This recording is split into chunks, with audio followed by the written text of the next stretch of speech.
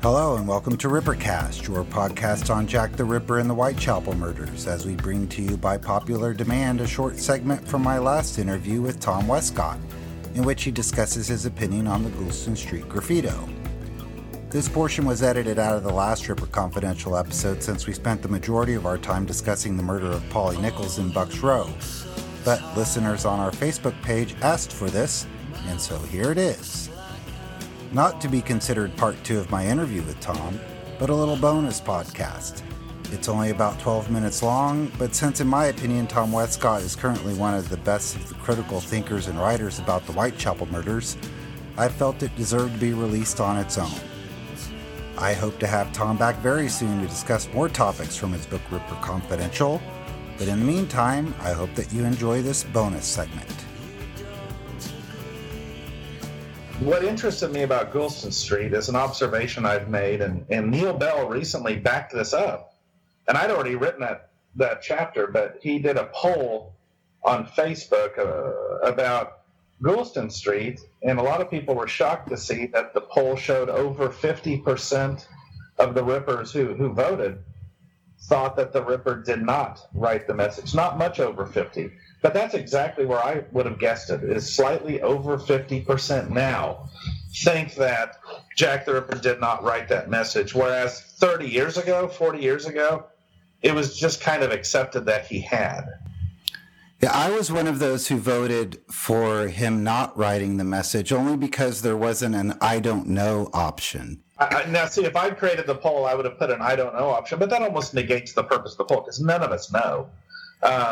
The only people who know are the suspect theorists who go, well, my suspect was Montague John Druitt, a school teacher with chalk in his pocket, so sure he wrote it. Or, mine was a famous poet.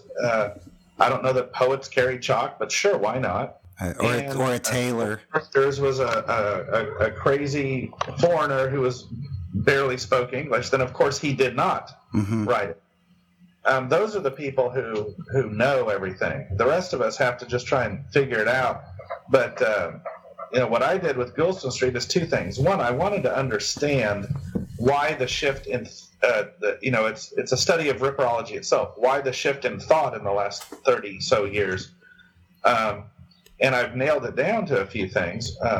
Namely, starting with Martin Fido's 1987 book, which was a suspect book. People forget that.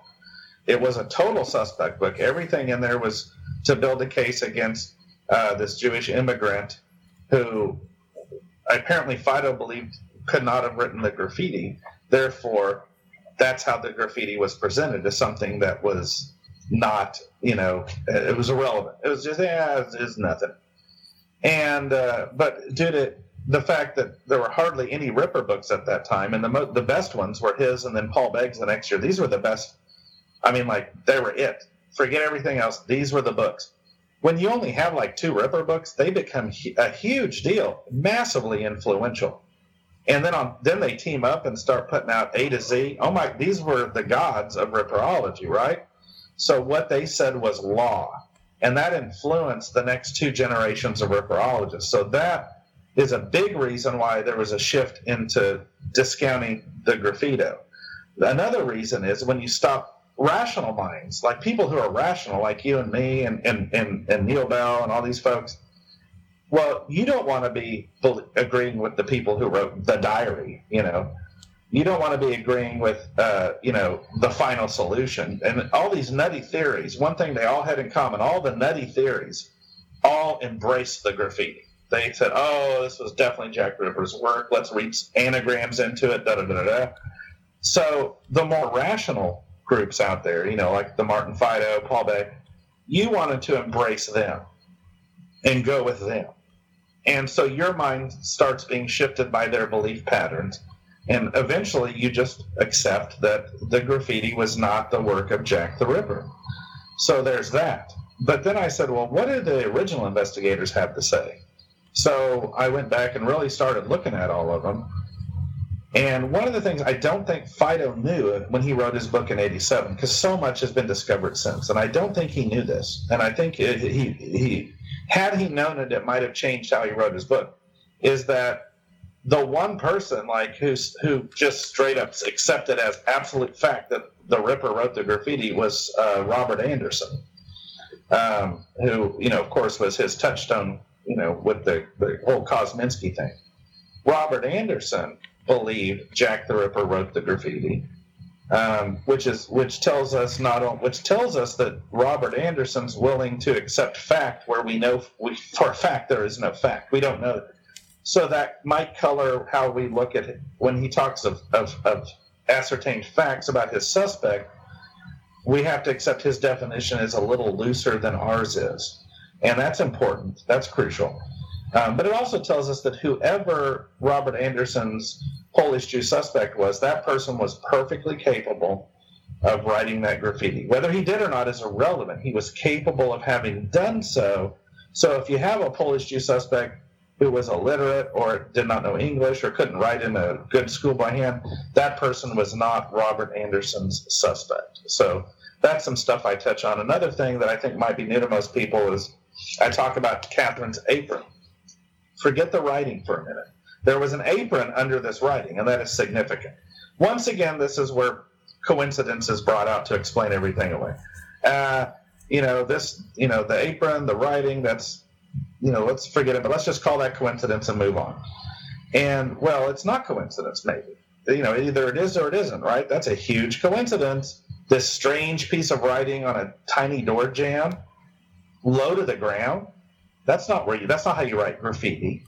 It is if you're trying to hide and you expect it will be seen because there's a big old bloody apron under it. So, but why did the Ripper cut off Catherine Eddowes' apron? Oh, to carry organs away. Really? Because she had all these other sanitary napkins scattered around. But also, the way you cut off an apron, all he had to do was cut through the string. Just one quick slit, and that thing slid right off her body. Why didn't he do that? Well, the reason was, in my opinion, he needed half an apron, a portion of an apron that could be fitted to the portion remaining with her body to leave no doubt who this apron belonged to in order to qualify the writing. Right. So he spends, precious minutes slicing through this thick apron when he could have just nicked the cord and walked away. So I think that's something that should be considered. That has never, to my knowledge, even been brought up before. It probably has been, but I've never seen it get brought up before, that he didn't just click, her little apron string, but had to cut through that thick material to take only a portion away with him. Right. I thought that was an interesting observation, and it reminded me of Paul Stein's shirt in the Zodiac case in San Francisco, Right. Of course. 80 years later. He was ripping off Jack the Ripper. Yeah. Zodiac was. So, that's why I try not to compare those two too much, is I have to accept that the Zodiac, 2 books were written in 1965 about Jack the Ripper. Whoever Zodiac was, he read them both.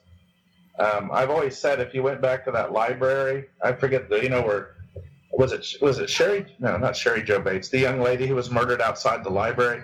Yeah. If you looked at who checked out both those Ripper books, probably more than once, you might have her killer. But anyway, you might have the Zodiac, but they never did that. So, well, in your book, you talk a lot about those who believe that the graffiti might not have been written by the killer, right? And you discuss maybe they were like, and as I admitted, I voted in that poll on that side. But you kind of do you think that they might be influenced by criminal profiling, and that the killer would have never communicated with the police? The killer wouldn't have been, John Douglas, who's wrong more times than he's right, believing that the graffiti wasn't written by the killer, and on and on. Whereas the way I came to the conclusion that it probably wasn't written by the killer, and I don't know if it, and I don't remember where I first heard it. It could have been Fido, but it wasn't so much on it being an illiterate killer. It was more based upon someone, maybe it was Fido, I forget who has extensive knowledge of Victorian history in the East End, saying that graffiti writing on Goulston Street, in particular because of the market that operates there, would have been covered in chalk graffiti. Mm-hmm. And I know you touch on this in your book, but I was influenced by this idea that because the message was so vague, and you give your own interpretation of what we see as what's been passed down through history is the word Jew, a misspelling of the word Jews. You give your interpretation of what that means. I don't know if you want to get into that here, but that's where I was kind of coming from, in my opinion, is that, well, and I don't know, I haven't really seen any evidence that the streets were all covered in chalk graffiti.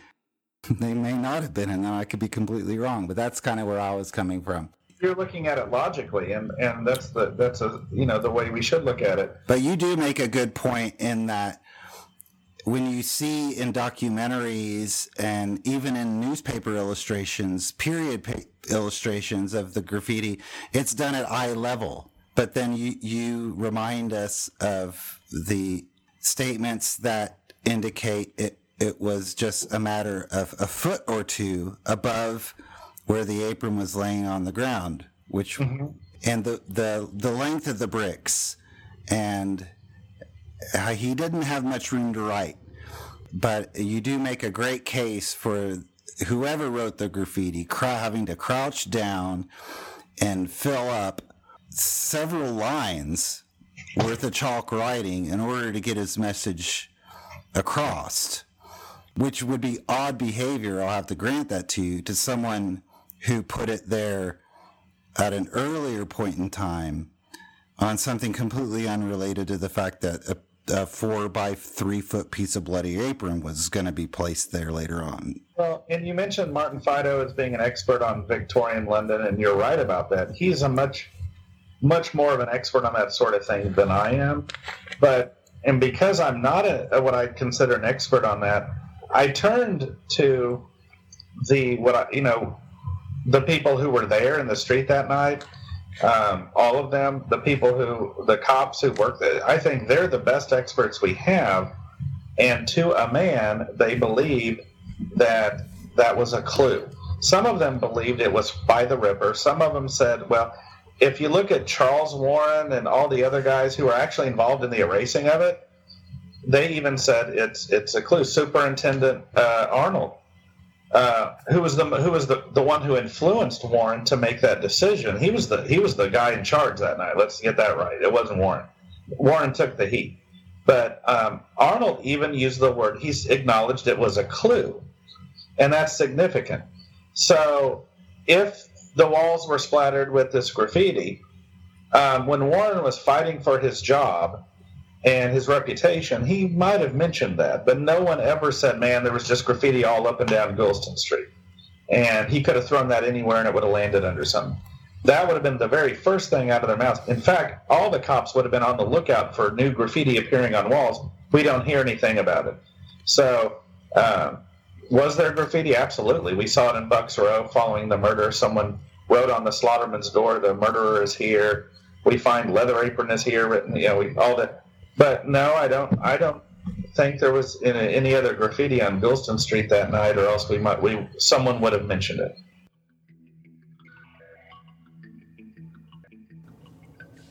And that was, by request, a Ripper Confidential extra special bonus episode with Tom Westcott.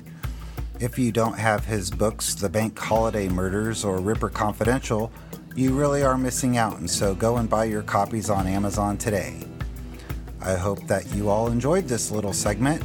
I'd like to thank Tom and also those that requested that I go ahead and release his comments on the Gulston Street Graffito. And I thank you for listening. We'll see you next time.